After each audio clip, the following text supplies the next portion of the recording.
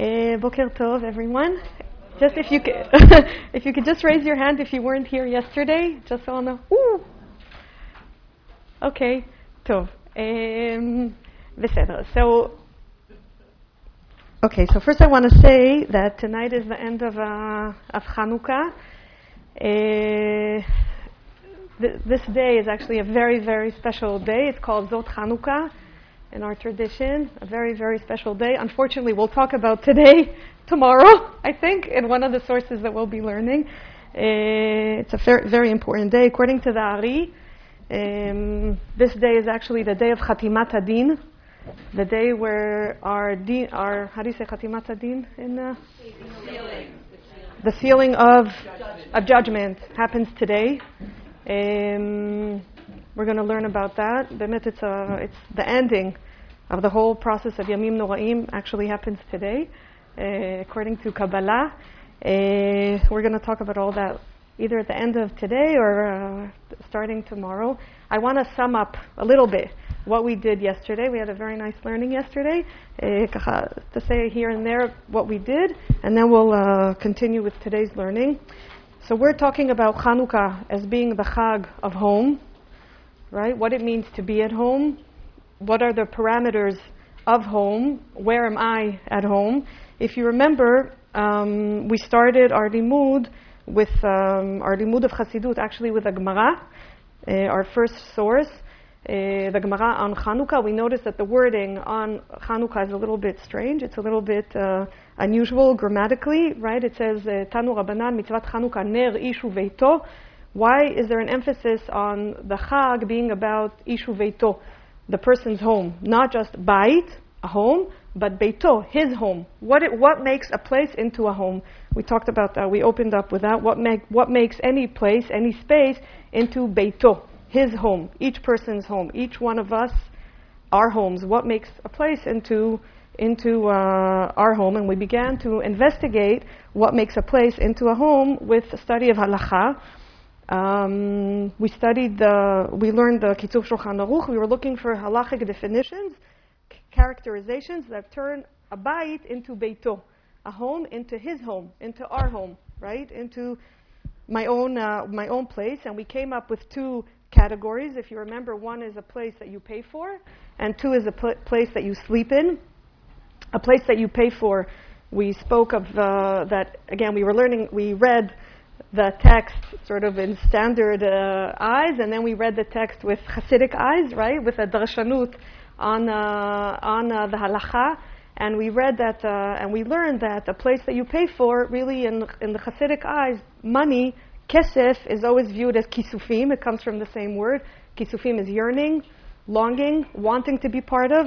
The idea that you pay a token, like we learned the halacha yesterday, if you have to light a candle and you're not in your home, the way that what allows you to light a Chanukkah candle when you're not in your home is if you give a token, if you give a coin, something to, as if to participate in the expense of the Baal HaBayit, right? And we said that kesef comes from the word kisufim. Money is a representation. It's a concrete representation of something that you give of yourself. It's a way of being involved. It's a way of being present. It's a way of giving of who you are. That's one category that turns a place into a home, meaning a place that you give of yourself, a place that you're invested in, that you give something of who you are to that place. And the second category that we spoke about is a place that you sleep in. And we read, we read the halacha with Hasidic eyes.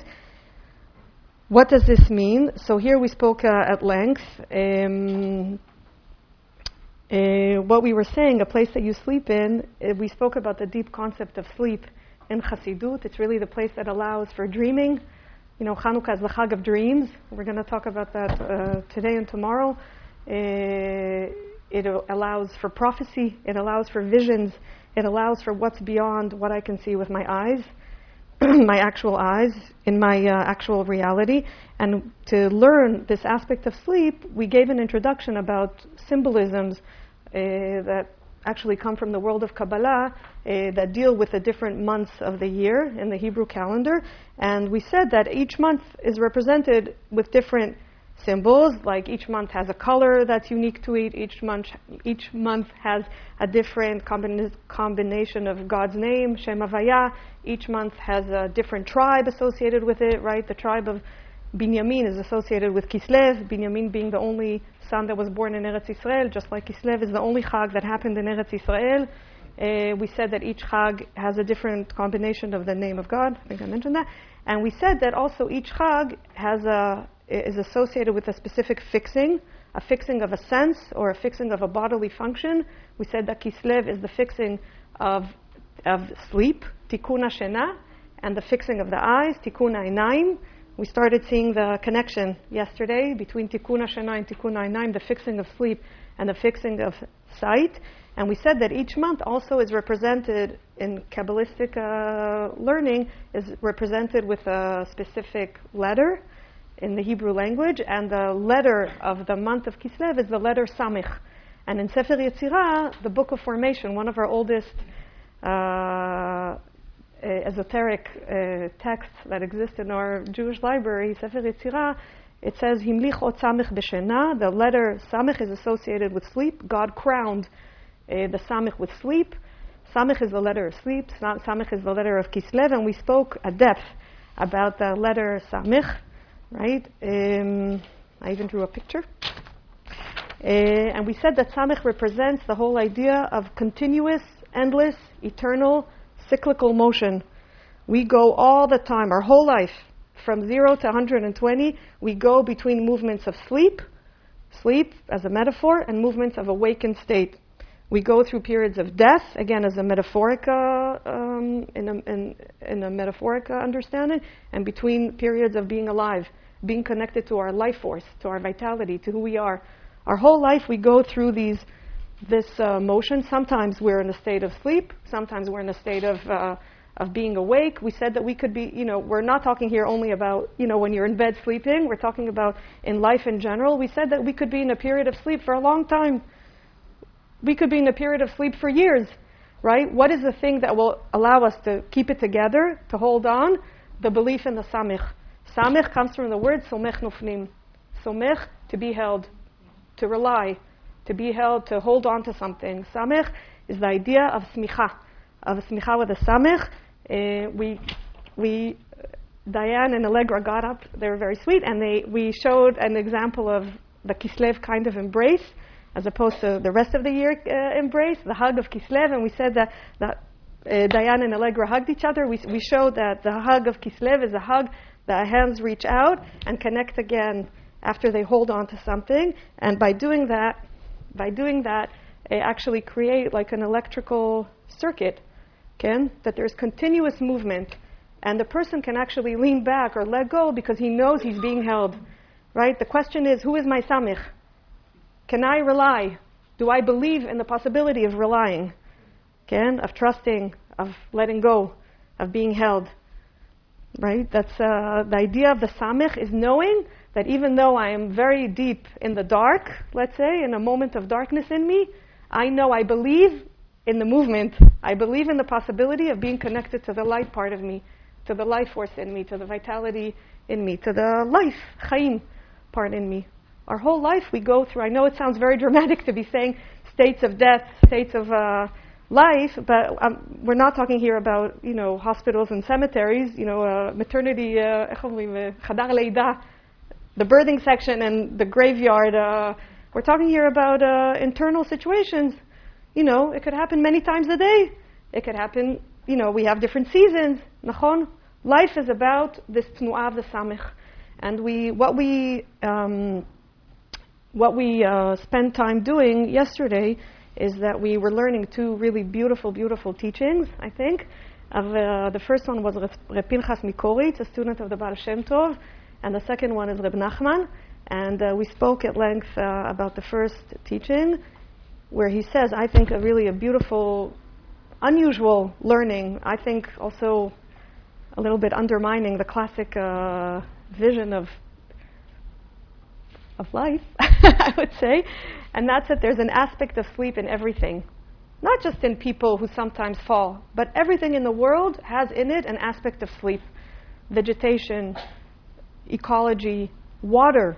If water doesn't sleep, if there's no point of no life force in the water, then it has a bad taste. It spoils. It's such a beautiful image. We said that water in our tradition is Torah. Reb Pinchas is actually saying that even in the world of Torah, in the malachim, in the angels, in the otiyot, in the letters, there is an aspect of sleep. Meaning, what this really means is that if there was no aspect of sleep, we would not have been able to connect to the idea of life. Right? We can acknowledge, appreciate, celebrate life by knowing the existence of death. Okay? And that appears in everything in the world. Everything in the world. Even in the letters. Amy asked, Amy is a writer, so I expected a question like that from Amy about the letters. I just want to say that when he's speaking about the letters, it's clear he's not talking, that there's also an aspect of sleep in the letters. It's clear he's not talking about Tolstoy and Dostoevsky, right? Also maybe they also have a state of sleep, right, in them. He's talking about our letters, the letters of the Torah. He actually says it, mamash, that in the Torah there is an aspect of sleep, right? Not as a reflection of my sleeping state, which is something we'll develop today, right? When I am asleep, obviously the world is reflected in a sleepier way for me because I'm not awake, so I don't sense life around me, right?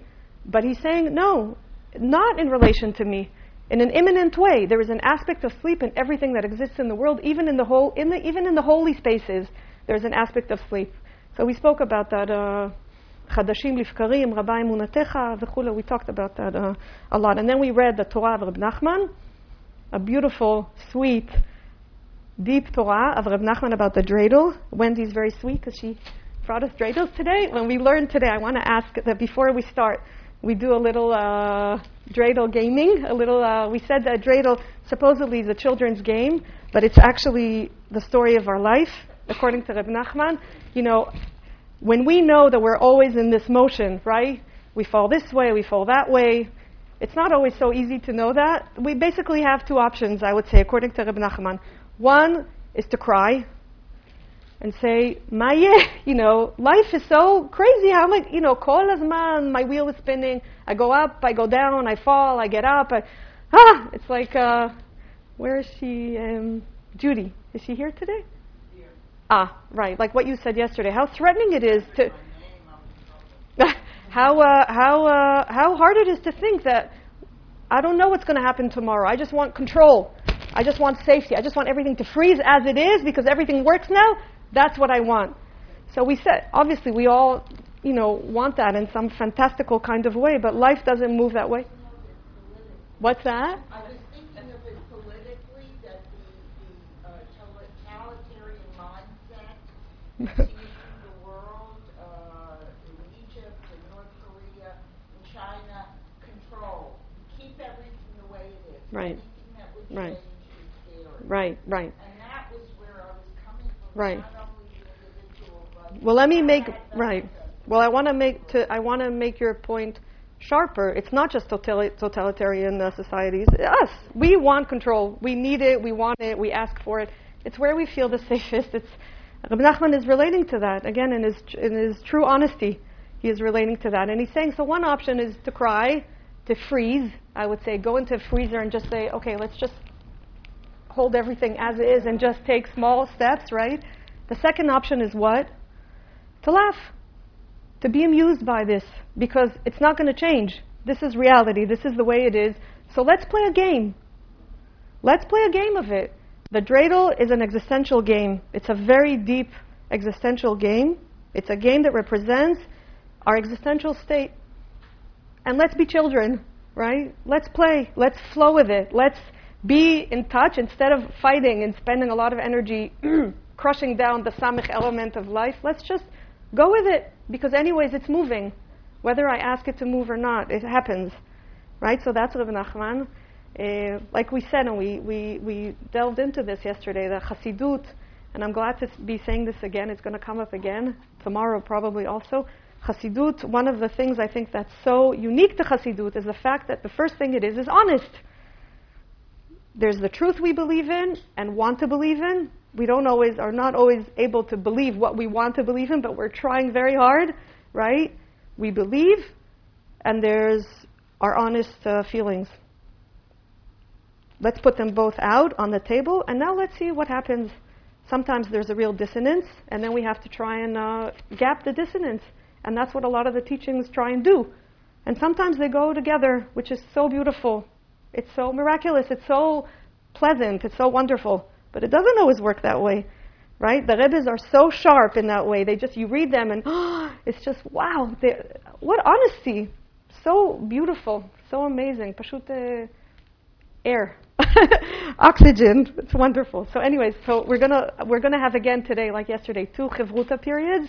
In the beginning of the first one, I would like us to spin the dreidel and just have a little bit of a taste of that with our learning in the background. Yofi. So we're continuing.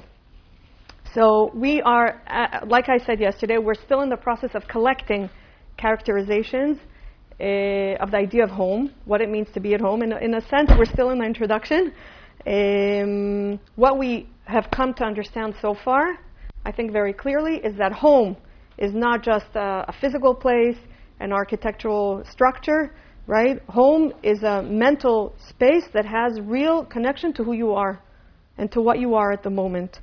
So we're continuing. We're looking for new aspects, more aspects, additional aspects to what it means to be at home. We're moving to our next source, and that is Tehillim, Lamed. Where's my? You have it. On the first page, I said yesterday, the first page has Hebrew and English together. It's the only page that has Hebrew and English together. The rest is separate, in 2 separate packets that you have. So, Mizmor Lamed, Sefer Tehillim, a wonderful, wonderful, wonderful Mizmor. We say it every day in the opening of Psukei de Zimra, in the Tefillah, when we daven. We say it every day. We don't necessarily always hear what it's actually saying. I just want to say here before we read it, and you're going to be reading it first in Chevruta. This Mizmor was written by King David HaMelech, to be said, according to Parshanim, according to Rashi, on the Chanukat Habayit, the dedication, the inauguration, right, the founding of the first temple of Bet HaMikdash HaRishon that's about to be built by his son, Shlomo. Today we say this is a song or a psalm of dedication, of inauguration, of opening. Okay? Today we say this mizmor bemet as a dedication of the day, as a chanicha of the day. Chanukkah, the name of Chanukkah comes from the word lachnoch, to dedicate, right? To re-inaugurate. I'm using that word. I'm not sure I know that I'm using it correctly. Can you say inaugurate? What does it actually mean? Slicha. Because in the dictionary it says, sorry, I'm Israeli. Start something. To start. So it's like dedication? Is there a difference between the two? But it has a time dimension. In other words, inaugurating means usually starting a process, can mean starting a process. Okay. Inaugurating a class. Yesterday we inaugurated. Okay. So they're both valid Programs, right? Okay. But that has a formal aspect too. It's not just beginning. The inauguration? Ceremony. Okay.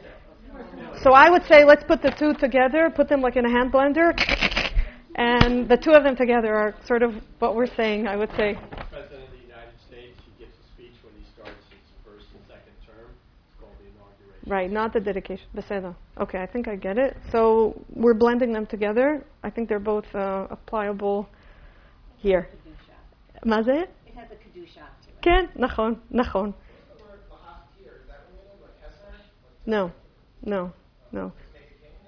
Lachtir is to make a king, kaf taf reish. Chanukah is chet, nun chaf. Lachnoch, like chinuch, education.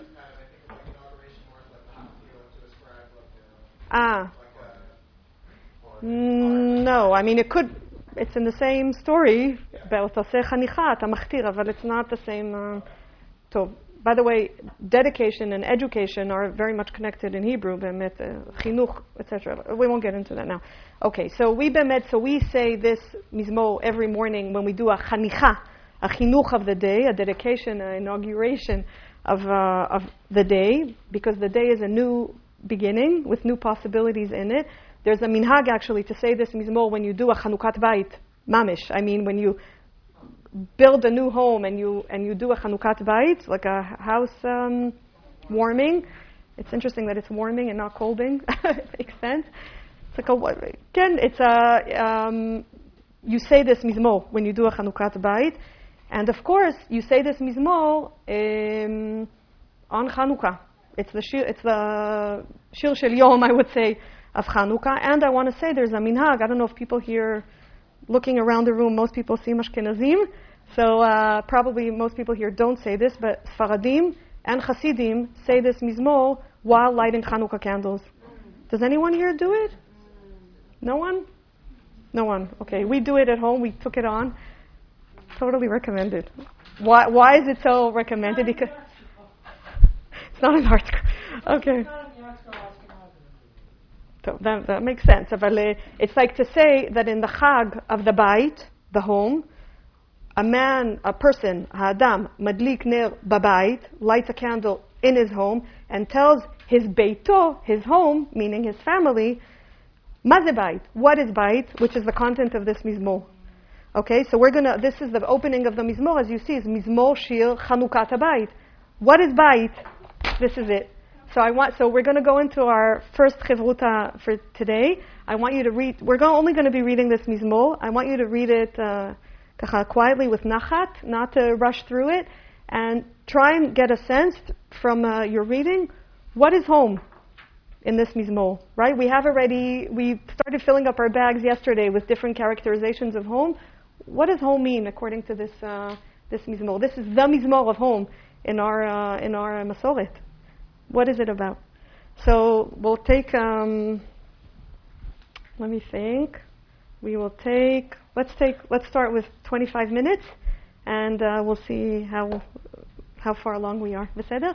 Az yalla. And the dreidels. They're not enough for everyone, but just a little. You want to give them? Toda. Zot Chanukah. This today? To share.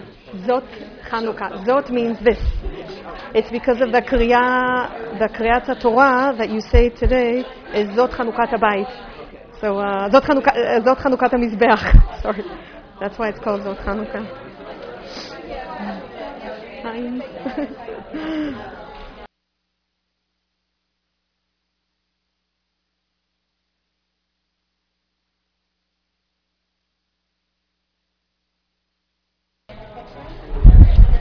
So,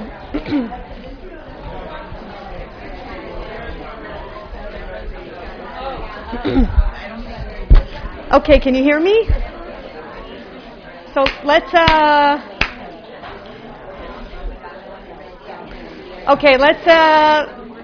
I know some of you are in the middle. We're going to have another Chavruta session later. Let's get together. So we are continuing. We're trying to collect, to find, to locate more characterizations of what it means of what is home, what it means to be at home, what is home. So I want to start with hearing you. What did you find here? What is home in this Mizmor? What does it mean to be at home? What is home about? Ken, just remind me your name. Ken. Tova. What's that? A place of feeling? Healing or feeling? Healing. Hey, okay.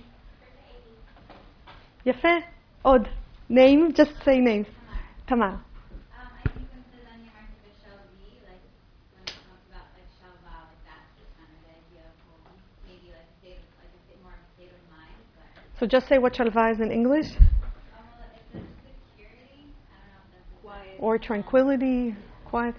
So it's a place of Shalva. Yafeh. Od. Ken. Name? Mali. I think also like you see in conflict with the pit imagery, like kind of contrasting like the body to the bar, and kind of seeing like Debbie's language. She explains that like if you were in a pit, there would kind of like be no opportunity to sanctify and praise God. So I think like in contrast to that, you kind of see like a bite as like a vessel or like it or something that like allows you to praise God within that. Yafeh. You're going back to our cyclical motion that even if I'm in the pit, I know that there's beyond the pit. Nachon. We're actually, different people here mentioned, and I hope we'll have time to get into it, I'm not sure we will, that Yosef is very much hinted here in the Mizmor, not just with the pit, in different places. If we have time, we'll get to it. It's not for no reason that the Mizmor Shel Chanukah Habayit LeDavid is said on Chanukah, is associated with Chanukah, and our Parashat Shavua deals with Yosef, right? It's all connected, kamuvan. Ken? Just your name first? Rachel. Okay. It added all kinds of prayer. Home is a place of prayer, so it's also there's supplication and praise and gratitude. Yafé. Ken, Susan. Ken. Could you say that home is a place where you can also experience the despair and the fear that the psalmist is talking about? Yafé. Yes. You can. The home is big enough. Yes. And God is big enough. Yes. Yes, we're going to go there. Ken, Od, Ken. My name is Ellie. It's hinting at the fact that home is also a place where there's a simultaneous dependence and independence, where he's reliant on Hashem at the same time to heal him, at the same time as he refers to Hashem as his helper.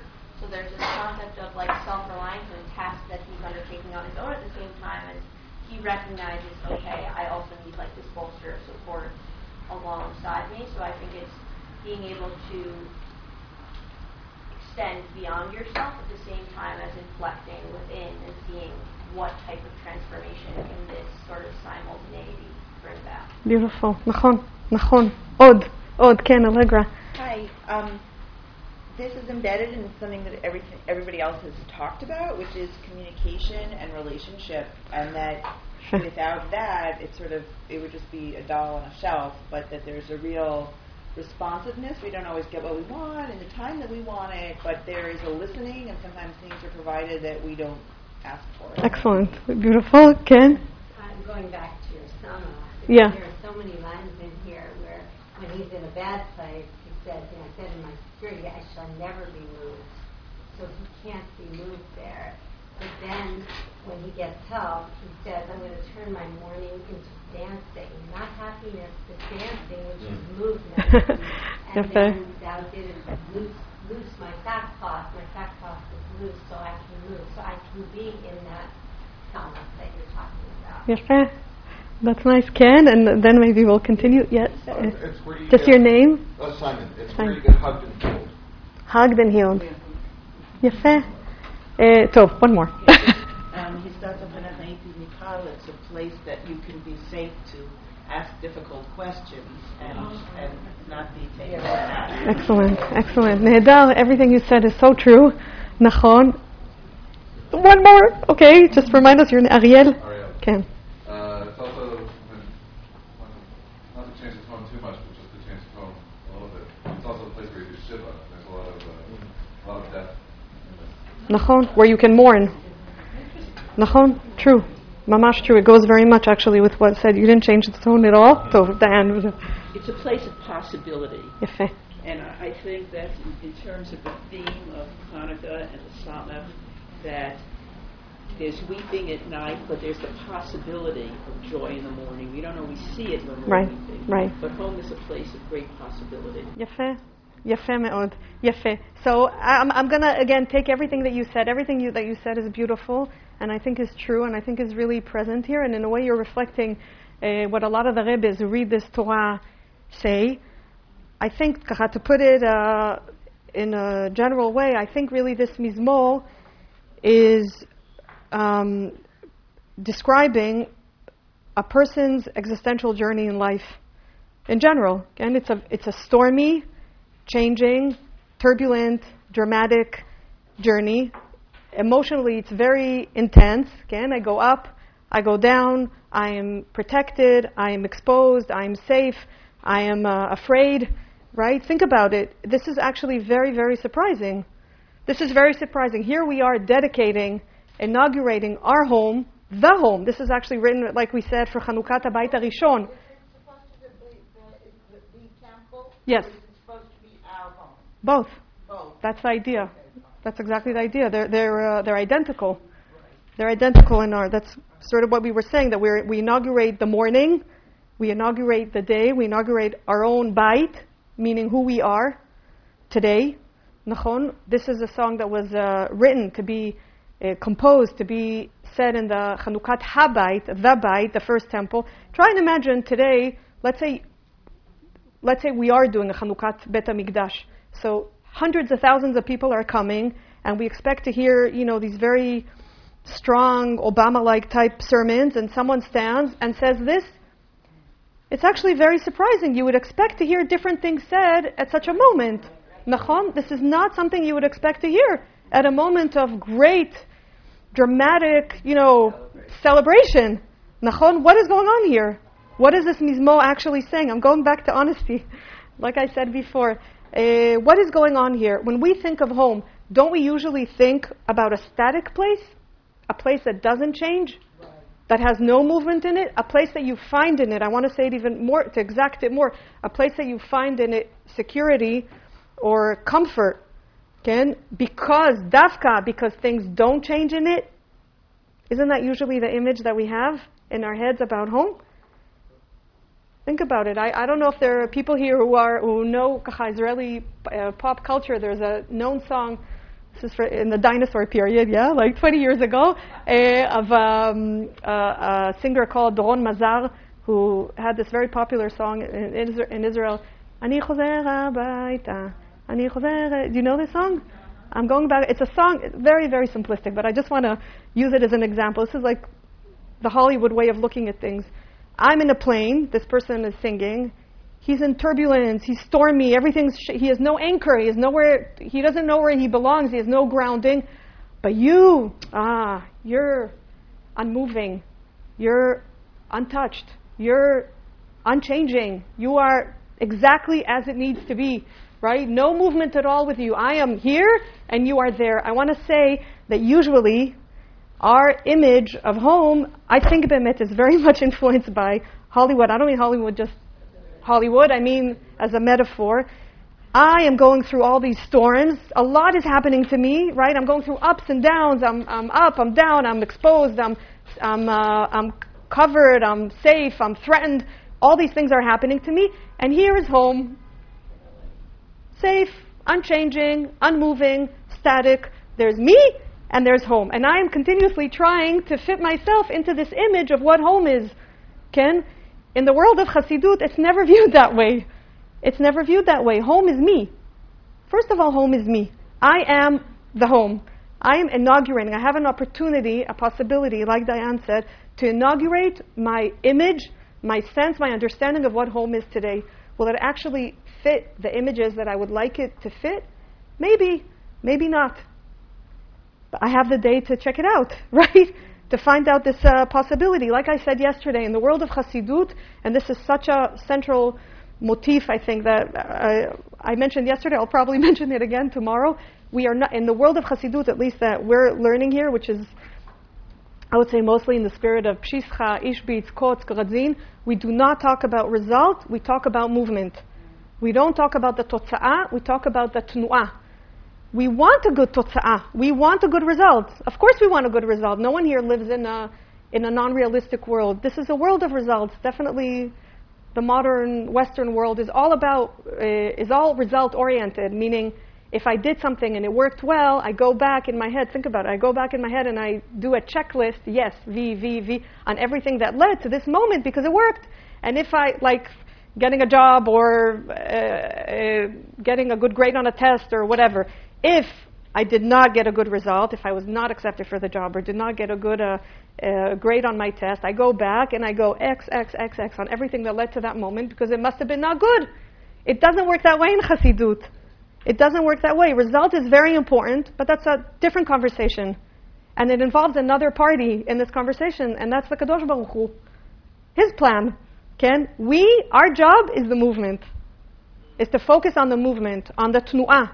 This is our story, This is our story, the story of the movement. This mizmor is mamash, the mizmor of movement. Just like Chanukkah is the Chag of movement.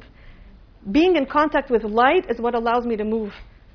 Being in contact with my own light is what allows me to believe in possibility, which is movement. Possibility is belief in movement, or I would say belief in movement is belief in possibility. Like we said yesterday, I don't know what tomorrow...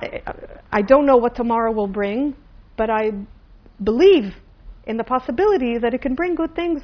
It might not, again, because we don't know, but we believe that it can. That's the idea here. Beseder? Shni, I just want to finish this mahalach, and then we'll open it up. So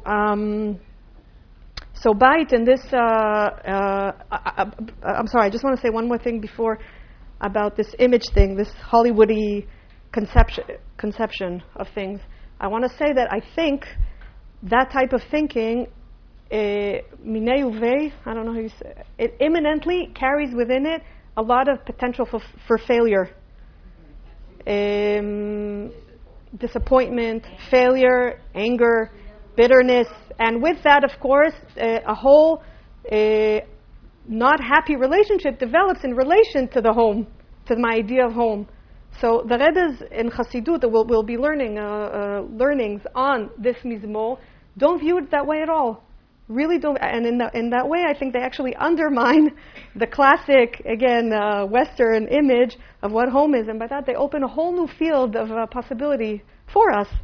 Again, it's very, very, very special, I think. So this Bait and this mizmor is a real general name for the general all-encompassing journey a person goes through in life. This journey is described here in a very intense capsule. I'll read just a few psukim. Be'erev yalin bechi uvaboker rina. Right, at night I'm going to sleep crying. Yalin from lina, sleeping. And in the morning I'm joyful. I say praise, I sing. Afachta mispadi lemacholi. I've been in mourning. Right, like Ariel said, it's a place where I can mourn in the positive sense too. Afachta mispadi lemacholi, I can dance now. Pitachta saki v'tazreini simcha. I'm taking off my mourning clothes. V'tazreini simcha, you fill me up with joy. Again, and I want to just say that my assumption is, and again, I'm basing myself on Rebbes who read this mizmor with the Chassidic eye, that if at night I went to sleep crying, ba'erev yalin bechi, and in the morning I woke up with joy, it's not describing one day in my reality that I went to sleep crying, and from now on, no crying at all. Zeu, I finished that issue. Gamarnu. From today on, only dancing hora. No, it's clear that he's describing, again, he's giving an existential, how do you say, a look, a view into our reality. It's clear that if you went to sleep one night crying and you wake up joyful, he's describing the state of being of men. And we know this. There are times we can go to sleep crying, or ala panim, as we say in Hebrew, on the face. I'm translating that literally. And in the morning, everything's okay, more or less. Or everything's okay, be'emet. Or vice versa. Bidiyuk. So we're going to be, this is, like I said before, this is part of the cyclical motion of the letter Samech, of our letter, of Somech Noflim, the letter of our month of Kislev. It's not for no reason that this mizmor is the mizmor of Samech. It is a real, I think, a beautiful description, understanding, a spreading out of the idea of what Samech is. What is home? Ma ze Samech? Comments, and then we're continuing. Ken? It's also interesting that the speed of light just physically is constant in all reference frames, and the only way we understand movement is to understand movement in relation to that speed. As well, the speed of light is represented by the letter C, which is kind of half of a sonnet. So the work in terms of, it's an interdependent relationship between man and God, or between man and himself. And it's a constant effort, but we know that there's something else to rely on.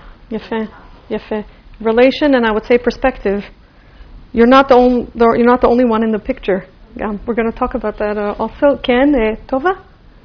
No, Mali. I think also like another aspect of like a different type of cycle going on. If you look at like the way in which David is speaking, like it's very constant. Like he was kind of there, and yet like God transforms his mourning or his into happiness or things like that. But he's not really having an active role. He kind of is just there, and God's like doing this process to him. Versus in the last pasuk when he says, he says like, now once that has happened and like once you've transformed me, now I have this ability to transform like your like something into kedusha as well. So it's kind of like a long cycle. Yefeh. That's a nice darshanut. Yefeh. Judy? The reality of movement, I was struck by the fact that where is home? I lived in the suburbs for many years. I was happy there. Looking back in the city, this is very personal. How did I like it? How did I live it? And I did like it. I think I talked to you about that yesterday. I did like it, but you move, even if you don't want to, you move. Even if you say to yourself you're going to stay, very few people, you change. Right. And that, I think, is very much what you're saying. Right. It's in the psalm, but really your point of the simple nature. Yafeh, it's like what you said yesterday about the control. Not is going to happen. And the results-oriented is totally true. If you're going to make a list of all the things you want to achieve, you're going to be miserable. Even if you get into Harvard, you're going to be miserable because it doesn't work. Ken, so we're going to go deeper into that tomorrow. Result versus movement. Yeah, Ken. Maybe you okay. Closed circle because we're saying Samach is connected to Kislev, but aren't we already in Tevet? We are. Yes. Yes. Yes. And it's still Nachon. The next Torah that we're going to be doing in Rute touches a little bit on the entry into Tevet, but we're not going to go into that deeply. We don't have time. Aval, there's so much to say about that. Yes, Tevet is a very different month.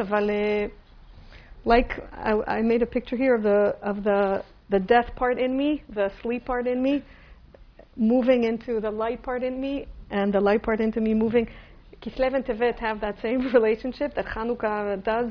If you want to look, you can open the Bnei Saschal, and he writes about that beautifully. What's the connection of Tevet to Chanukkah? Yeah, we're not going to get into it deeply here. You'll see a little touch of that in the next source. Ken? I'm very depressed by the phrase Ad Mea V'Esrim. First of all, the word Ad feels like it's defining the end of a process. Do Hasidim have a better thing to say? You mean a phrase as a bracha for Arichut Yamim? Well, first of all, I'm getting closer. God willing, I should be anywhere near that. I just don't, it's not Jewish. Well, let me tell you what Hasidim say to each other, which is very much Chanukah teaching. We're going to get into it. Yesterday I said the Chanukah is the Chag of dreams, right? Kislev is the month of dreams, just like all our Parshiot Shavua deals with dreams, Yaakov, Yosef, etc. When Hasidim greet each other, or actually when they say goodbye to each other, they bless each other that you should have a Chassidish chaloimis. You should have Chassidish dreams, which is exactly the idea of the Samech. Because wherever you are, you should not disconnect from your idea of dreams. Dreams doesn't mean the achievement it doesn't mean the Harvard thing that Judy said. It means knowing that there's a beyond me that I don't see with my eyes now. That's the fixing of the eyes, which we want to get to.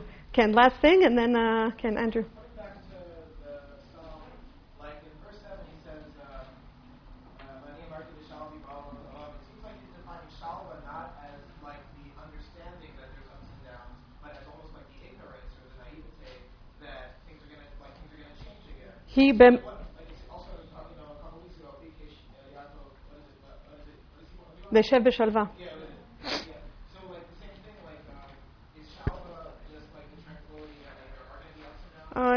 I should have known not to point to you to ask your question, because there's a lot to say about that.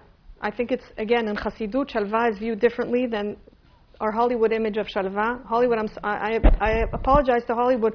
I'm only using this as a metaphor. I hope you understand. Like our set, kind of pretty images. Hallmark. Okay, whatever. Call it whatever. Okay. No, because I'm thinking maybe you're here, being Israeli, I'm not sure that my associations are your associations, culturally. So I hope it's falling on the ear in the right way. Shalva is a very deep concept in Chassidut. Here in this Mizmor, I'll just say on the Pshat, we're being exposed to the journey that David HaMelech himself went through. in his immature state, he really thought that when things went well for him, when baboker amarti chazdecha, when I was in the boker state, the alive state, the awake state, I thought, just like Judy said before, I'm in control, ani yodea, I'm never going to fall, right? Everything seems to be in place, everything's working well. That was very immature of me, because then I fell. And I understand that it doesn't work that way. So it's the shalva is the real recognition of the movement. We're not going to get into that. I want to go on, birshutchem. I want to go on. So why do we say this mizmor on Chanukkah? So, I mean, we've said this, but I want to go deeper into it. So, first of all, we have bemet a tradition that David HaMelech said this mizmor in the spirit of Chanukkah. And we're going to read about this soon. What does this mean? The meaning is, first of all, that we really do a Chanukkat Bayit, not just of the third temple that's to be built, but of ourselves, right? We are inaugurating, we are dedicating our own home every year. Mechadash, Hazman Mazmin Hazmana. If you remember from yesterday, time invites opportunity. Ba'ofen miyuchad, in a special way, in a unique way, in this month, or in the month that we just closed the door on, the month of Kislev. Areini muchanu mezuman, I would say. I am making myself mizuman, invited, open, present, to go on this journey, on this clarification of what is bait. Ma ze bait, ma ze Chanukah, ma ani chonech, what am I dedicating? And how is all this connected to me? So here we're beginning to go a little bit deeper, because until now we spoke about bait, right? Now I want to start talking about Chanukkah and connecting the two. What happens to us when we light Chanukkah candles within the home? Why is it so important, halachically, like we said yesterday, that we light candles dafka from the home, dafka in relation to home? And why is it forbidden to light Chanukkah candles not from home? Mamash asur. No, it's asur. So why do we do it that night here? Don't ask me. So here we're beginning to get into... No, you can do it. I'm sorry, I'll take it back. In the Chassidic eye, it's in the Chassidic readings, it's ta'ut, ta'ut, ta'ut. You are not supposed to be lighting candles outside of home. Home can also mean the idea of home. I didn't want to get into this, but I'll give a little example. Like the Chabad menorot in the streets. So in the Hasidic understanding, it's imagine that there's a transparent, unseen, electric cord going from the menorah in the middle of Columbus Square or whatever, going all the way to Brooklyn to 770 and plugged there. Okay? It's connected to the idea of home. It's connected to an understanding of what home is. But you don't just do it with no connection to the idea of home. I won't say more about it. Okay. Do you want to continue? Yes. Can I? Yes, absolutely. Is it urgent or? Okay. So, okay. So we're entering the world of Chassidut.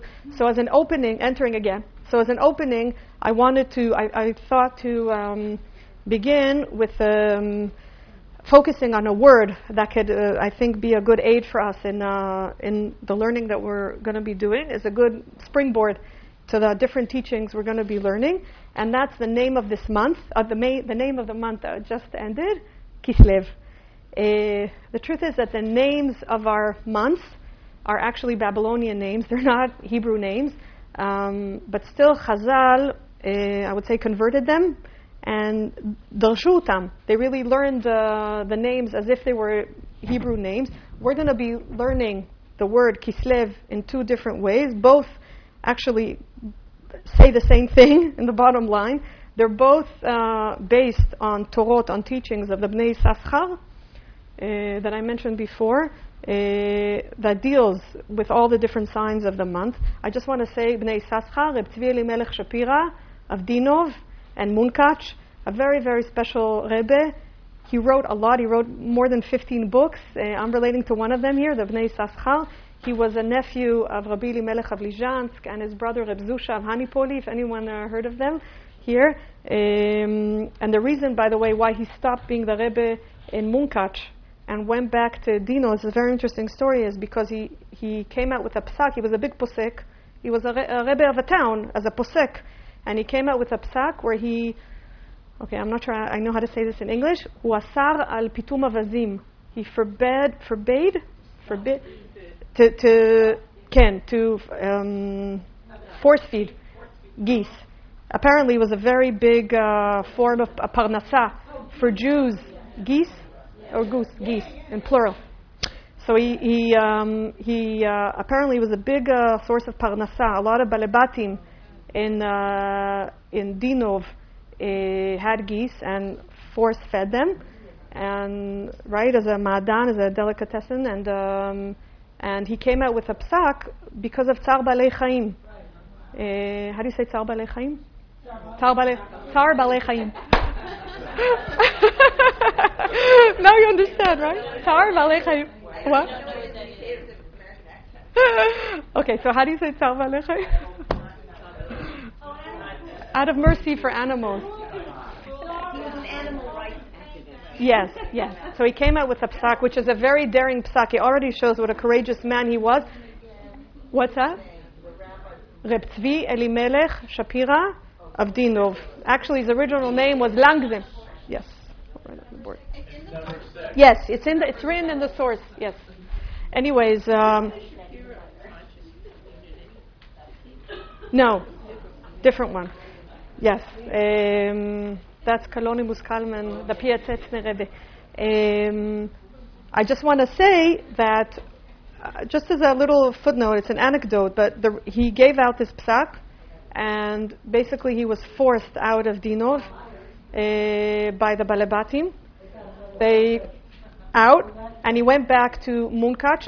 Why am I mentioning this? Not just to make us angry at the Balebatim. I just want to say that sometimes we think, I don't know, it's just a little anecdote, but sometimes we think, I don't know, in Israel I feel like it's a very heavy topic. Sometimes we feel like something about this generation, there's a lot of not so nice stuff related to Rabbanut and to, Rabbanut, to the rabbinate, etc. I just want to say these things have always been around, right? Like here, in this case, Baalei Hon that are connected close to the plate. How do you say Baalei Hon?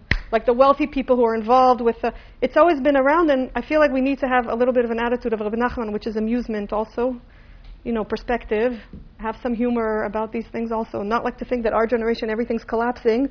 These things always, we're always also in the background. He was a very, very special person, and as you can see, he had a lot of courage. Very special person. Anyways, so we're learning based on teachings of the Bnei Yissaschar. So I want to bring these two teachings. Kislev. We're going to be learning them out soon in Chevrutot, but I want to start together. Kislev, the name of the month, right? Kislev. Okay, so the first understanding is Kislev is Kes Lev. This is number one. Kes Lev. Lev with a vet and not with a vav. You don't have to be alarmed. This happens sometimes in Chassidut, in Darshanut, that letters are switched. Kes Lev. Kislev, Kes Lev. What does this mean? Kes comes from the word what? What is it? Kiseh, chair. Nachon. Kes is it's actually a throne. It's a kiseh of a king. Kiseh is a holding ground, a holding space, a place that, a container that holds whatever it is that's in it. What other words in Hebrew do we know that have the same inner root, kaf and samech? Kis, pocket, same idea. Its definition, its definition is that it's a container for something that goes into it. What other word in Hebrew? Kos, cup, same idea. Cup, pocket, throne, they're all the same idea. They're a container to hold whatever comes into it. Ken? In English, aside from the conventional meaning that we know for burial, a casket was kept for things of treasures were kept in a casket. Which is very, yes, I know, I'm just saying like this. Etymology. Yafeh. Who knows? That's really not my department, the English. Aval yafeh. Possibly. So, kes, a throne, a grounding place for whatever is in it, meaning bait in the most pshat, simplistic, concrete sense. in Hebrew, I would call it, airports, before they were called Zdot Tufa in Hebrew, Zdot Tufa was called Minchat Tufa. Mincha from the word menucha, rest, a resting place, a grounding place, a grounding mincha, menucha, rest, for the tufa, for the flight. Flight is the second part of the word lev. The beyondness in me, like I'm going back to the word that we used from the Kot scale yesterday, right? That part within me that goes beyond. This is actually what happens to us when we light candles. This is the part that we connect to. This is what happens. Our connection to the lev, to the internal, right? To whatever is beyond. Meaning, in Chassidut, this is the real meaning of home. To really, really be at home is to connect to this part. So, kes lev is to have a bite, a concrete bite, for the bite, the real bite, which is this. Do you understand? This alone is just a concrete vessel. It's just a cup or a pocket or a chair, right? The idea is its immanence is in what it holds. Nachon? This alone is not good. It needs a container. We're going to talk about this holy dance between these two forces is really the story of Chanukkah. It's a holy balance. We're going to get into that as we go along. So, Is that lev the same as the heart? Yes. I'm sorry, I didn't say that. It's obvious. Slicha. Lev is heart in Hebrew. Slicha. So. There is an English expression that home is where the heart is. Yafe. That's like the Bnei Saschar. Yafe. So concrete home for the inner home, for the inside home. Kes lalev. That's number one. Number two, kislev, is kes. Kes. We're going back to the real writing of the word. Kes lamed vav. Kes comes from the word. There's another meaning in Hebrew for kes. Anyone know? What does kes mean? What word comes from the root of lechasot? Kisui. Kisui is covering. Yafe. Covering or hiding, storing, putting away. Hastara. Ken. Or kes. There's another meaning for kes in Hebrew, and that's kesel. Kesel means tikva, hope. It's associated in the Tanakh with hope for rain. Ken. Security. This is a different aspect of what we're talking about. I'm going back to the fixing of the eyes. There's something that's around for me. Hope, even if I don't see it with my eyes. We're going to go into that further today and tomorrow. That's kes. And what's lamed vav? Lo, right? And more. Now look at 36. Yafe. So 36, meaning lamed vav is a known numerical number in our tradition. Lamed vav. What's 36? What do we know about lamed vav? Lamed vav tzadikim. The 36 tzadikim that will be receiving the hidden light, right, in days to come. That's a lamed vav that we know. But that's not what I'm referring to. What other lamed vav do we know? Twice chai? Yafe. But no. What other? Yafe. Okay, so first I want to ask before we get to that. Does anyone here know? So I already gave the answer. No. I'm not good at telling riddles. I'm not good at telling riddles. How many masachtot? How many tractates from the Mishnah appear in the Gemara? Yes, 36. They're actually 63. It's a change of numbers. They're actually 63 masachtot in the Mishnah. Only 36 of them appear in the Gemara. I said yesterday that Chanukkah is the Chag of Torah She'Ba'al Peh. We're going to get into that. Something special happens on Chanukkah when you connect to the light. Bitom you see all kinds of hidden things that come up. We're going to get to that. 36. More lamed vav. That's also not what I'm referring to now. Other lamed vav. We said that. More. Right, and what's common to them is that they're hidden. This is all the inyan of hidden. Kisui. What other lamed vav?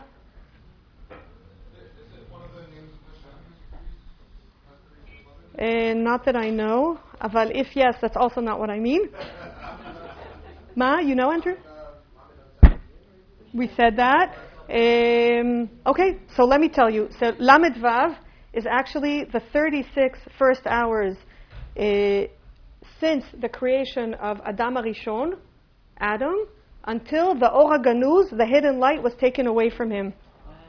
I want to explain. This is based on a very known midrash. We have a very strong known tradition about the Or HaGanuz, the hidden light. Right? The Kadosh Baruch Hu created his world with a very, very unique, special light, not the light that we know today. The light that we know today, this light that we see now, is not the original light. This is Or HaMeorot, the luminary light.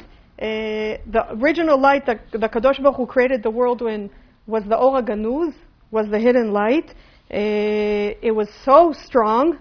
It had such intense quality to it. It was so powerful. It shined so brightly. It was so transparent, the light. You could even see internally into everything. It was like walking in an X-rayed world where you see the root of everything that that your eyes come in contact with. Okay? And you look at someone and you see down to the bone of his soul. Okay? Misof ha'olam ve'ad sofo, as the Midrash says. It's hard to imagine a vision like that. So the first original light that God created the world with was so strong, so shining, that God decided to lignoz, to conceal it, to hide it, to store it for the future, for the righteous, for the tzaddikim, who will be able to stand with that kind of light and not fall apart from it. This is very important because this brings us back to the halachic exactness around the hadlaka of the ner, the lighting of the ner. This light, this hidden light, if it will shine on something that cannot hold its koach, its strength, what will happen to the vessel? It will shatter, right? If anyone here is familiar with the myth that the Ari spoke of about the creation of the world, it's this image exactly, right? The world will shatter if the light coming down to it, right? The cup will shatter, the pocket will fall apart, right? The throne will collapse if there's no balance between. If the container cannot hold the content of what it's holding. Nachon? We're going to get to that also. So we're going to really realize, and we're going to get to this, I think, further tomorrow, that this is the central theme of Chanukkah. A person is invited, required on Chanukkah to come in contact with his own light, with the idea of light, with the possibility of lighting, with the idea of light in the world in such a way that he could actually contain it, that he can hold it. That's why the halachot are so strict. Ken? He has to create a kes for himself, a kes, a holding ground, a pocket, a throne, a container to hold all the places he gets to when he's in a state of flight, when he's connected to his liv, when he's lighting candles. Ken? These are all metaphors for this state of being. So. Okay, so 36. I'm going back to it. So on one hand, and I'm going to stay with me because I'm going into some mathematical calculations here. 36 on one hand is the calculation of a person being at home in the hidden light, right? 24 hours of Shabbat plus the 12 hours of Friday when he was created. 24 plus 12 is 36. Motzei Shabbat, as the Midrash tells us. This is not even Kabbalah, this is the Midrash. Right, on Bereshit, Motzei Shabbat, the light is taken away. Right, this is the Zman. How do we call this Zman? Havdalah. This is why we do Havdalah. This is Havdalah. Havdalah. How do you say Havdalah in English? What? No, I mean the word Havdalah. Separation. Separation between Havdalah ben Or lechoshech. Nachon? Between light and darkness. What happens according to the Midrash at this moment, which is why we do Havdalah? Man Adam Arishon experienced complete darkness, right? The light, the Or HaGanuz was taken away from him. He sat in complete darkness. He thought he was going to die. How is he going to exist? How will he live in complete darkness after he's been in the light, right? He's completely helpless and hopeless. And then he starts, what does the Midrash tell us? He starts Le'aniya even be'even. He starts rubbing 2 stones. Yes, he starts rubbing 2 stones. Just he's sitting and he's picking up 2 stones and he's rubbing 2 stones, and what happens? Sparks. Sparks come out. That's what the Midrash tells us, right? Gitzim, nitzotzot, sparks. The beginning of the lev, of the lamed vav, the heart, the ner, the or, The light. He's starting and sparks come out and he can breathe again. Wow, I can actually live in this world, right? There's some light for me. I can exist here. I want to just say this is developed so deeply in Sifrut HaSod, in the world of our mystical texts. I'm not going to get deeply into it also because I don't understand in it a lot. We actually learned that the 36 hours are there's a drash, a very interesting drash, that the 36 hours are present in the pasuk, in the revach, in the gap between Yehi Or to Vayhi Or. Vayomer Hashem Yehi Or, Vayhi Or. And God said, let there be light. That's the original light, the Or Ganuz. Vayhi Or is 36 hours later. Vayhi is after. Okay, Vav of after.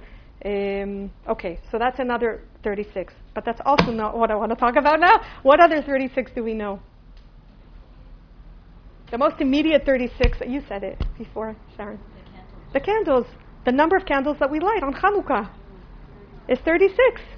If you think about it, without the shamash. The first day we light 1, the second day we light 2, 2 plus 1, 3, 3 plus 2 plus 1. Together, all the 8 days of Chanukkah is 36 candles. Beseder?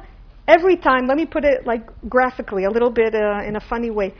Every time that we light a candle on Chanukkah, every candle that we light is ke'ilu. It's as if a representation, a symbolic representation of one unit of all ganuz in the world. Nachon, 36 candles, 36 hours. The 36 hours of the Or Ganuz. That's the Chanukkah candles that we light. Why is this important? Why did I get into this whole mathematical? I'm really not into, on one hand I think, who cares? Mathematical calculations. Why is it so important? I hope it's clear. The inyan here, the issue here, is that we are Adam HaRishon. We are Adam HaRishon. We are the first person. How do you say Adam HaRishon? Man? Wendy? Ma? The biblical Adam. We are the biblical Adam. Okay? In each one of us exists these 36 hours. 36 השעות האלה. This is so important to say and to say out loud. In each one of us, in this room, bichlal, each one of us carries this unit called Lamed Vav. The 36 hours. Most of the year, I want to say, with the regular inertia of life, it's hidden. It's concealed. Okay? The ganuz, it's mustar, it's hidden from us. There are special times, zmanim miyuchadim, zimunim, opportunities, invitations, hazmanot, hizdamnuyot. Okay? We all said it's the same root in Hebrew. Opportunity, invitation, possibility, time. There are special times like Chanukkah, which is today's the last day. Okay? Zimunei matana, I would say gift opportunities, special opportunities where we have a glimpse, meaning a spark, a connection with that unit of 36 within us. We've learned here at Drisha, since we've been learning here for years. Actually, many of the courses that we've done here over the years, we sort of go through the year, like what I was saying yesterday about the explanations of each time in the approach that I learn in Chassidut. This motif of light comes up all the time. I'll just mention one, like Pesach. The light of Bdikat Chametz comes from the same source, from the Lamed Vav, from the Or Ganuz, from the first 36 hours of creation of man. Okay? Just think about it. Here I am doing Bdikat Chametz. Chametz in Chassidut, again, in the Chassidic eye, is not just the crumbs. It's really all those things all those stumbling blocks, those things that won't allow me actually to be myself, meaning to come out of Egypt and be be'emet free, to really connect to my intuition and my authenticity, like we said yesterday, which is really the theme of Pesach. You actually think that you can get rid of your chametz that all year you have dealings with, right? All year I'm in struggle with my chametz. You actually think that you could get rid of your chametz with fluorescence? With what? A fluorescent light? A fluorescent light, or with neon, or other forms of IKEA, vision, light? No. Ze lo yelech. You need light from a different place, from a different source. It has to come from a very different place, from a place of beyond, that can actually have you see things differently, because the light that comes from a place of beyond changes your vision. That's the tikkun einayim of Kislev. That's the fixing of the eyes, nachon, which allows us to do a fixing of the sleep, like we said yesterday. That's why, and I want to say one more thing in this. When we finish at 12:30, right? Okay, good. I want to say something very, very important in this regard. Chanukkah is the zman when this light comes out, right, in full force. I would say more than any other time in the year, right? We have tastes of it on Shabbat. We have tastes of it in every Chag. But Chanukkah is really the time where it's just coming out in full of force. This potential of connecting to this idea of Or Ganuz. Aval, what's so important, I think, to say here is that this light appears for me in my home. In my home. This is a real emphasis in halacha. Like we said yesterday, we read from the Gemara, Ish uveito. Not just bait. It's in my bait, beito. Do you understand? In my bite. It's not something that happens. My connection, my ability to connect to the Or Ganuz, to the hidden light in me, is not something that has to happen in the Armon, for instance, in the palace of the king, or in Bet Knesset, in the shul, or in my rabbi's house, or in the tzaddik's house, or in the perfect person's house. I'm going back to the Hollywood visions we have, right? Like someone who's perfect, he must have the hidden light. It's in his house, it dwells there, because it's natural that it be there. No, that's it's not just a mistake, it's going against the halacha. We light candles, we are invited to light candles, to be in contact with this Or Ganuz, to let this Or Ganuz come out in my world, where? In my house. It comes to my house. Do you understand? This is so crucial. It doesn't matter what state this house is in. There could be many, many, many dishes in the sink, or a huge pile of laundry, which is probably what's waiting for me back home in Yerushalayim. Doesn't matter. It's not like this hidden light checks in the house, a lot of dishes in the sink. No, I'm coming back next year. No. It's totally irrelevant. This is so crucial. It goes back to our ideas, this image of perfection or result, orientation. No. I think even, I'm doing a little drash here, but this custom that women do not work half an hour after lighting candles, I think it's a little bit, this is my own drash, I don't know if this is total, but I think it's partly that idea. Whatever is. Yes, you don't, no, sit, connect to the light. There's an inyan to sit and look at the light half an hour. It's really saying whatever is. This is the reality. This is the reality, and in this reality, I come in contact with my Or Ganuz. In this reality. So maybe my house is a total mess. Maybe there's so much noise and balagan going on in it. Lo meshaneh. The Or Ganuz comes to visit me there. Maybe my house is a very, very quiet house. Maybe there's a lot of loneliness in my house. Doesn't matter. It comes there. It comes to my house. It doesn't matter. It not only comes to places of balagan or noise, people, children. No. The Or Ganuz comes to every place where the match is lit and is struck and the candles are lit. This is so, I think, basic and so crucial, again, in the world of Chassidut. It goes back to what I was saying yesterday about fantasies and reality. Again, I didn't use those words, but we were talking the Ratzui and the Matzui, what I envision and what is. Well, we're going to get it even more deeply into this later. Ken, just... Ken. Yes, that's what we're talking about. Yes. Inner house and they're equivalent at this point. I think that's what the Mizmor gave us, the gift to understand that they're actually the same. Ken, just your name? Adina.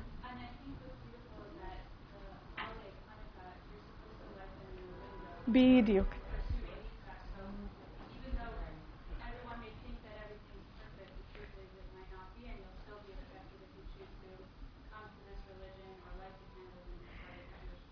Yafe. Beautiful. I want to say, I think I mentioned this yesterday, I'm not sure, so we're not even getting into the whole idea of petach. This is so deep in Chassidut.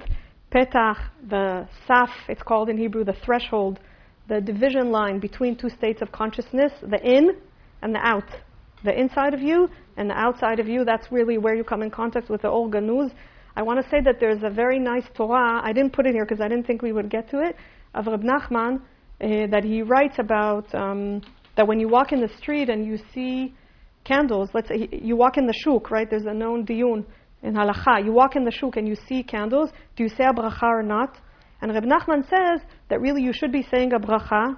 Why? Because you're actually making space in you to accept that there's beauty in other people's understandings of home, whatever they may be. It's very beautiful. We're not going to learn it, but it's very beautiful. It's a very beautiful.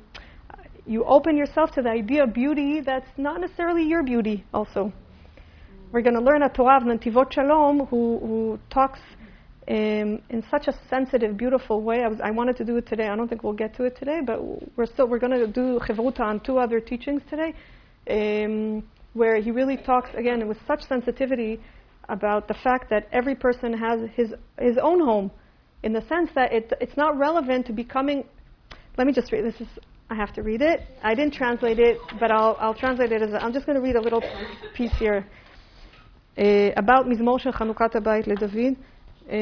He says, the Netivot Shalom, the Rebbe of Slonim, Mitzvat HaChag, the mitzvah of the Chag is Ner Ish Uveito, right? Like we said, man, a candle, person, and his home. Letaken et bedek beito, to fix up. Wendy, how do you say bedek beito? Okay, a maintenance of your home. Bedek from the word bdika, to fix, to check, to look. Lav kol anpin shavim. Not all people are equal. Ma she'etzel echad nikra tikun habayit. What for someone, one person, is considered to be the fixing of the home, etzel chavero and no klal begeder tikun. For his friend, is not at all considered a tikun, a fixing, right? Fixing is a relative term. You don't go to the store and say, "Can you get me a kit of fixing, of internal fixing?" It doesn't work that way. Kol echad has his own bedek habayit. It's individualized because your all is individual. Nachon? Okay. V'mehadri ner lechol echad ve'echad. That's the Braita in the Gemara. A candle for each person. Why? Lechol echad yesh madrega miyuchedet shel tikun habayit. Every single individual has a unique madrega, a unique status, place, space of tikun habayit, a fixing of the bayit. Shal yedei zeh, shal yada, that through this individual fixing, nasa beito ra'ui la'asharat hashchina. Through the individual fixing of every person, his home becomes ra'ui, worthy to allow the Shekhinah to come in. Do you understand? Asharat Shekhinah of my friend or my perfect, neighbor or the tzaddik or whatever. I'm not saying this I'm just saying that's usually how our minds work. The Asharat Shekhinah there is not relevant to mine. That's why I don't like candles in their home. You could say, wow, they have such a deep connection to the Or Ganuz. Let's all go to their house and light candles there. No, that's against the halacha. You don't do that. The halacha is you go to your own home with your own bedek habayit, whatever your bayit is, with the dishes or the loneliness or whatever it is, and you do your connection to the Or Ganuz in your bayit, in your madriga, where you are. That's why even it's not relevant to, let's say, go to someone and say, hey, I think your bayit needs a little fixing. It's just not relevant. I mean, you could say as a friend, that's a different thing. But I'm saying to come with that point of view of judgment. I know what the fixing of the house is and where you have to buy the material for it. Ze lo ze. It's just a mistake. It's not relevant. It's just, I think it's a very sensitive understanding of the Netivot Shalom. I just want to finish this part and then, we must learn. Okay, I want to do the second Chevruta. So the second part, just to sum up, Kislev is Kes Lamed Vav, Kisui, a covering, a gniza, a storing, a hiding, boundaries of Lamed Vav, of the Or Ganuz, of the light from beyond. Beseder? So I want to sort of close this unit of Kes and Lamed Vav by reading 2 teachings that will sum this up for us and open the gate for the new step I want to go into. So I want to send you off to be learning. Where's the English? Two teachings. One is the Bnei Safcha that we mentioned. This is just to sum this up nicely.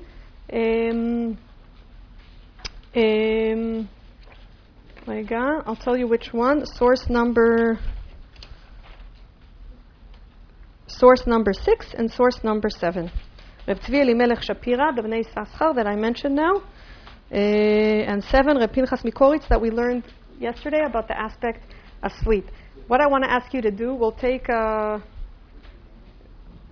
a long time. We'll take 20 minutes and then we'll try and close it together. Read these Torot. You don't have to get deeply into every word. Just try and get the gist of what they're saying and what other gates are they opening to us for the next step in terms of the Kes and the Lamed Vav. So let's get into it. Okay. My English back. Oh, this. Thank you. Quick announcement. If anyone is interested in receiving emails, further emails, when Rute is teaching.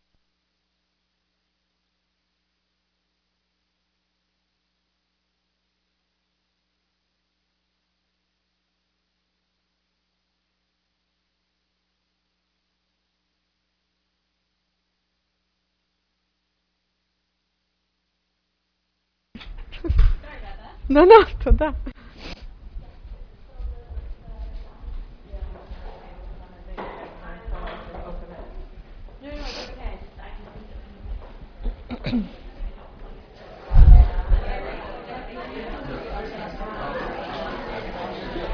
Okay, one more minute, okay? We'll do one more minute. At the end of the first thing, we weren't sure the Or Ki Tov. Was it? I wouldn't even get into it. It's his calculations on Tevet. We're not going there, Bichlal.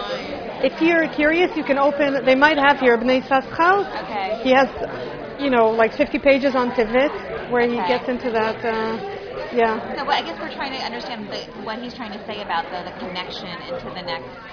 Obviously, the Tevet to Tevet. Yeah, I wouldn't even. I would just try and.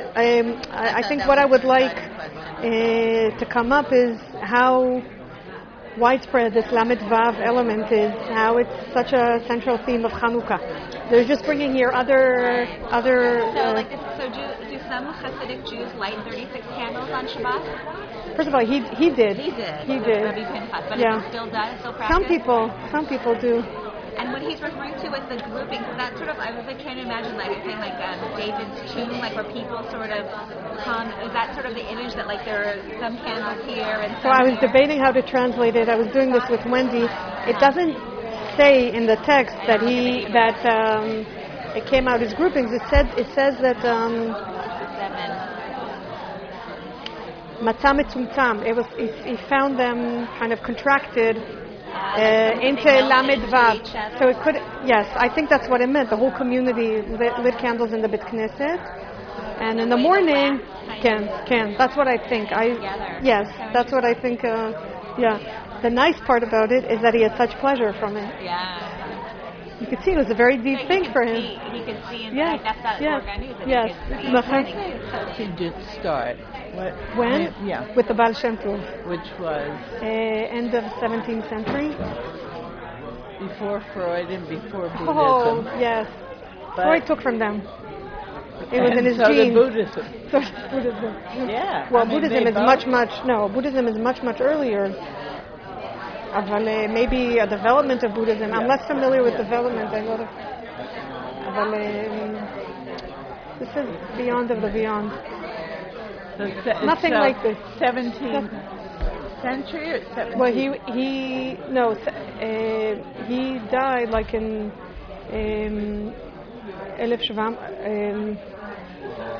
1700. He died. More or less, yes.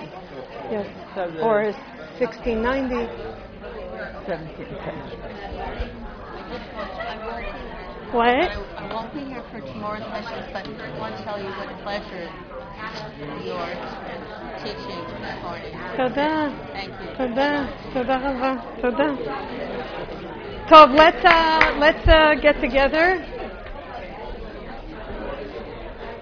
Yofi. So we have 15 minutes. I want to make the most of them. So okay. So we're doing a little summing up of the theme of 36, and this will open gates for us for the next step of where we're going in our learning. I just want to say, first of all, that it might be surprising because most of you, I see, we're not familiar with this theme of Lamed Vav, of 36, but it's everywhere in our tradition. Lamed Vav, what? Who knew? Nachon. So this is true also in Chazal, not just only in the world of esoteric study. I just want to say that, for instance, I was reading a diyun relating to Chanukkah, a halachic diyun, discussion, dialogue, some halachic material about the lighting of the Chanukkah candles, and it says, I'm going to quote, לאחר שהדליק את נר החיוב של אותו לילה, after the person lit the נר החיוב, the first light of that night, בעוד שמדליק את שאר הנרות, while he's lighting, at the time he's lighting the other candles, יאמר הנרות הללו, he should say הנרות הללו, בנוסח שיש בו למד וו תיבות. He should say הנרות הללו in a נוסח, in a version or formation that has in it 36 אותיות. So, and then you say המזמור של חנוכת הבית. There's a whole halachic discussion here. So I sat and counted, mostly out of curiosity, and I found that 36 letters is exactly the sentence, הנרות הללו שאנו מדליקים על הניסים ועל הנפלאות.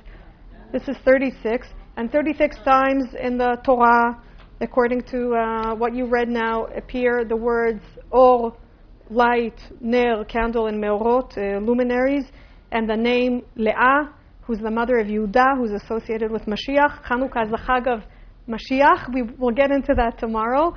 It's a central theme in Chanukkah.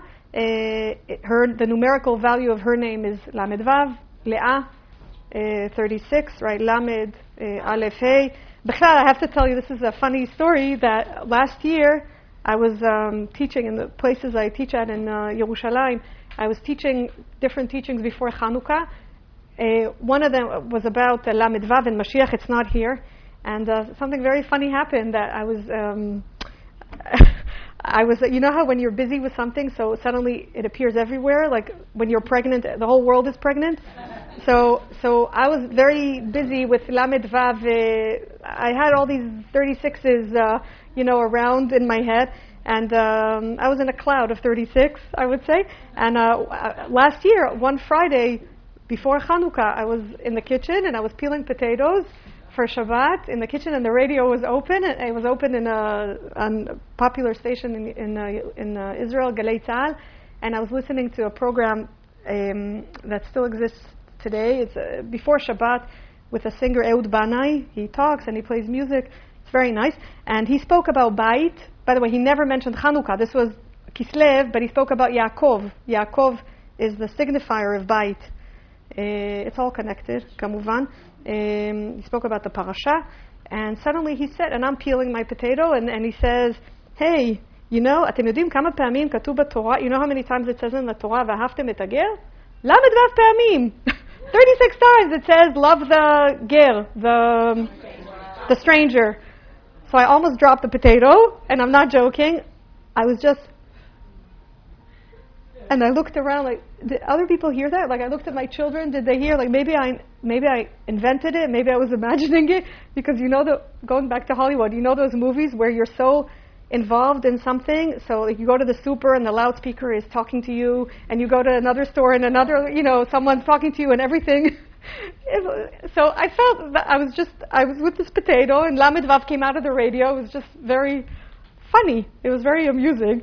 Anyways, Lamed Vav is really everywhere in our tradition.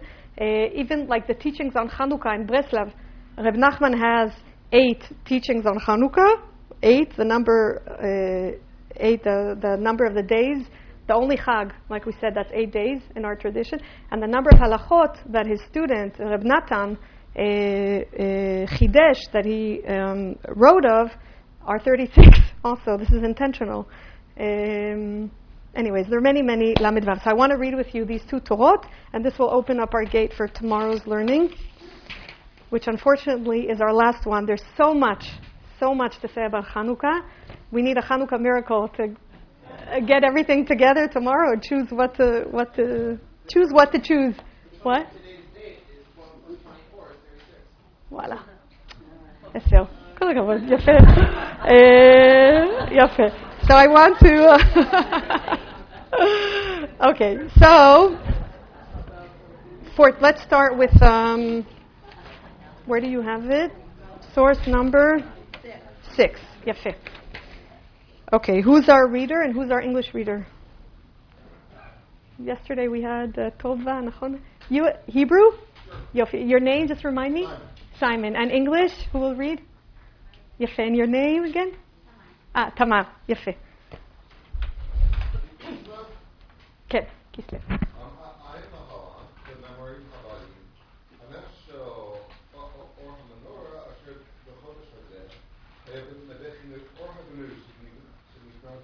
Okay, wait. Now Tamar will translate.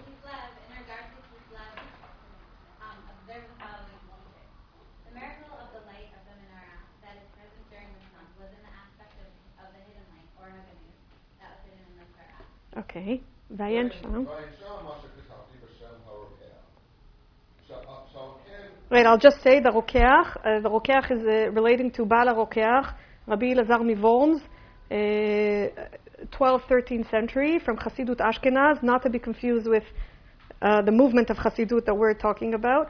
He was a big posek, and the Bnei Saschal mentions him a lot. Okay, slicha, Simon, continue.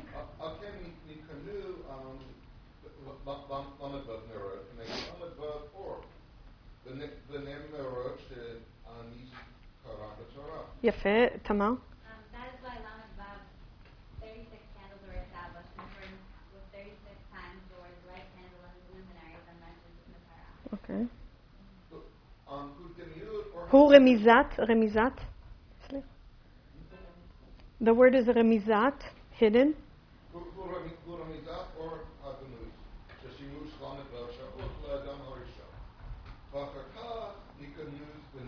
Nignaz.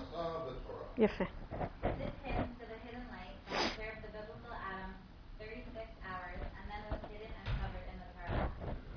לדעתי על כן, שם הקודש שהאיר בהרה מן האור הגנוז, מכוסה ברמיזות, בתורה, נקרא כיסלו. That is why, in my opinion, the name of the month that had shine into it a light from the hidden light and is hidden in the Torah is called Kislev. כסלו. כסוי לב. אור בנר ומאורות נפילה הרוח בחודש הזה. מצטרף לאור הזה. טבת. טבת אור כיתות. A covering 36 times of light, candle, and luminary. This shining light and understanding was revealed in this month, and to this light is added Tevet, light is good. Okay, so I want to, that's, you said, Sharon, about Tevet. So he actually talks about it a lot. I'm sure it's in the library here, Bnei Saschal. At least we asked that it be here. There's a whole shelf here of Chassidut books. So I want to say I didn't actually check out the number of times that appear in the Torah, these 3 words that he mentions, Or, Ner, and Meorot. I have to admit, personally, it's not like the whole number thing, it's not like where I get my high from, it's not like my thing. I didn't feel like it was so important to actually do this counting, the number of the letters, etc. But the truth is I was wrong. It is important. Why? Not the number of mentions, dafka, but the fact that these are, according to the Bnei Saschal, these are revealed signifiers of a hidden reality. That's really what he's saying here, right? We're going back to the inyan of Torah Sheba'al Peh, of oral Torah. what you don't necessarily see with the eye, right? Written Torah, Torah shebichtav, is what you see, is what's there in front of you. Your eye sees it as it is. You don't even have to activate a special kind of vision. It's just there. It's written, right? Torah sheba'al peh, the oral Torah, is what's not written. It's what you see in a beyond way, right? We're going to get deeply into that tomorrow. So these mentions, these 36 mentions in the Torah, testify to the fact that in the Torah, with all the revealed in it, is a hidden dimension, a nistar, a ganuz dimension that is like bubbling under the surface, and there's a key, there's a way, a gate to open up that that dimension and be exposed to what is hidden in the Torah. The Torah has an exposed dimension, a visible dimension, the one that we live with all year round, of course, and the Torah has a hidden dimension, which relates to what is hidden in us, with the hidden forces in us. And what comes up is invited to come up during this time. I want to try and explain this. There's a conversation, there's a dialogue going on here, sort of a hitkatvut, a dialogue between different dimensions of hiddenness in the world. We talked about this a little bit yesterday when I mentioned the idea of positive psychology. If I am exposed to something hidden in me, to the element of all ganuz, the hidden light in me, I actually see, I can detect in the reality around me dimensions of all ganuz too, right? If I am aware, if it is surfaced, if it goes from the bottom of, from under the surface and it kind of comes up, becomes exposed. I'm missing a word. It comes up for me, then it can actually come up from the bottom of, under the surface and come up in other realms in my life, like people around me, my husband, wife, my children, what I learn, the Torah I learn, the letters I learn, right? The aspect of sleep that exists in the letters that we read yesterday turns around and becomes awake for me because I'm awake. Ken? My relationship or my thought about my soulmate or my children, which sometimes might be in the dark side, like I enter this old ganuz in me and I see them with more of the hiddenness in them. Okay, and this takes us into the idea of the tikkun of the einayim, the fixing of the eyes, which is what Chanukkah is really about. These words, or, ner and merot, according to the Bnei Saschal, candle, light, and luminaries are the spark from the Midrash. They're the gets, the spark that comes up when I move a stone with a stone. Okay? There are glimpses into the possibility of light, of all ganuz. The one who expresses it very nicely is Reb Pinchas Mikoritz. The second, we have 5 minutes. The second Torah that you read, maybe we'll read only I want to say only the Hebrew, but it's not so fair to you. And then if I'll say only English, it's not fair to me. Like, how can we not read it in Hebrew? But we'll read it in English just because of the time. Try and hear it in Hebrew. Tamal, can you read it to us in English? Source, the next source, 7. It appears in our custom that one should light 36 candles on the holy Shabbat, in accordance with the first 36 hours that the original light was in effect, meaning that the biblical Adam was created on Friday morning. It turns out that there were 12 hours of Erev Shabbat, and the remaining 24 hours of Shabbat, and afterwards the light was hidden. And my teacher said that is the light of the 36 Lamed Vav tractate of Talmud, and this is the 36 candles of Chanukkah. And one time I heard that from him that every Chanukkah, at the time of candle lighting, the hidden light is revealed, and it is the light of the Messiah. And I heard these things from him on Shabbat Eve, and this is the first Shabbat Eve, where he prayed in his synagogue in Osraha. Right. And after, when he came to the synagogue for morning prayers, he counted the candles burning in the synagogue, and he found that the candles were in 36 groupings, no more and no less, and that gave him great pleasure. Ken, this is a great, by the way, when it says here, I heard from my teacher, it's referring to Reb Pinchas. Like I explained yesterday, this is a collection of his teachings that was put together during his time, which is unusual. So he really he was very connected to this theme of 36. He had a custom to light every Shabbat, every Erev Shabbat, 36 candles. There are people who did this. I think there are people who still do it, lighting 36 candles. What's that? You have to be careful. That's all. You can burn the house down with 2 candles too. Okay, and he said that the Or HaGanuz, the hidden light, was hidden in the Masachtot, in the Torah Shebe'al Peh, right, in oral Torah. And once I heard from him that this light is called Or Shel Mashiach, the light of Mashiach. There's a lot to say here about this Torah. I just want to bring up 2 themes here. Mashiach, like I said before, is a central theme in Chassidut. Well, I hope it's clear that we're not talking here about the figure with a long beard riding on a white donkey. We're talking here, Mashiach is a metaphor. Ken, I think we'll go into that tomorrow. I just want to mention this story because it's very beautiful. Reb Pinchas, like many Rebbes, was on his way to Eretz Yisrael, and like most Rebbes, didn't make it. Right? He somehow ended somewhere on the way to Eretz Yisrael. He ended in a town called Osra, and he became the Rav of this town. And he's describing here, the students are describing here, it's a very sweet story because apparently people were lighting, I'm assuming people were lighting to not burn the house down, the wooden houses down. Everyone lit in Bet Knesset. And this is not referring to Chanukkah. He came back in the morning for tefillah, and he saw that all the candles that were lit, maybe hundreds, I don't know how many, he saw the wax all gather into 36 piles or pools. I don't know what? Groups. Ken. And this gave him great pleasure.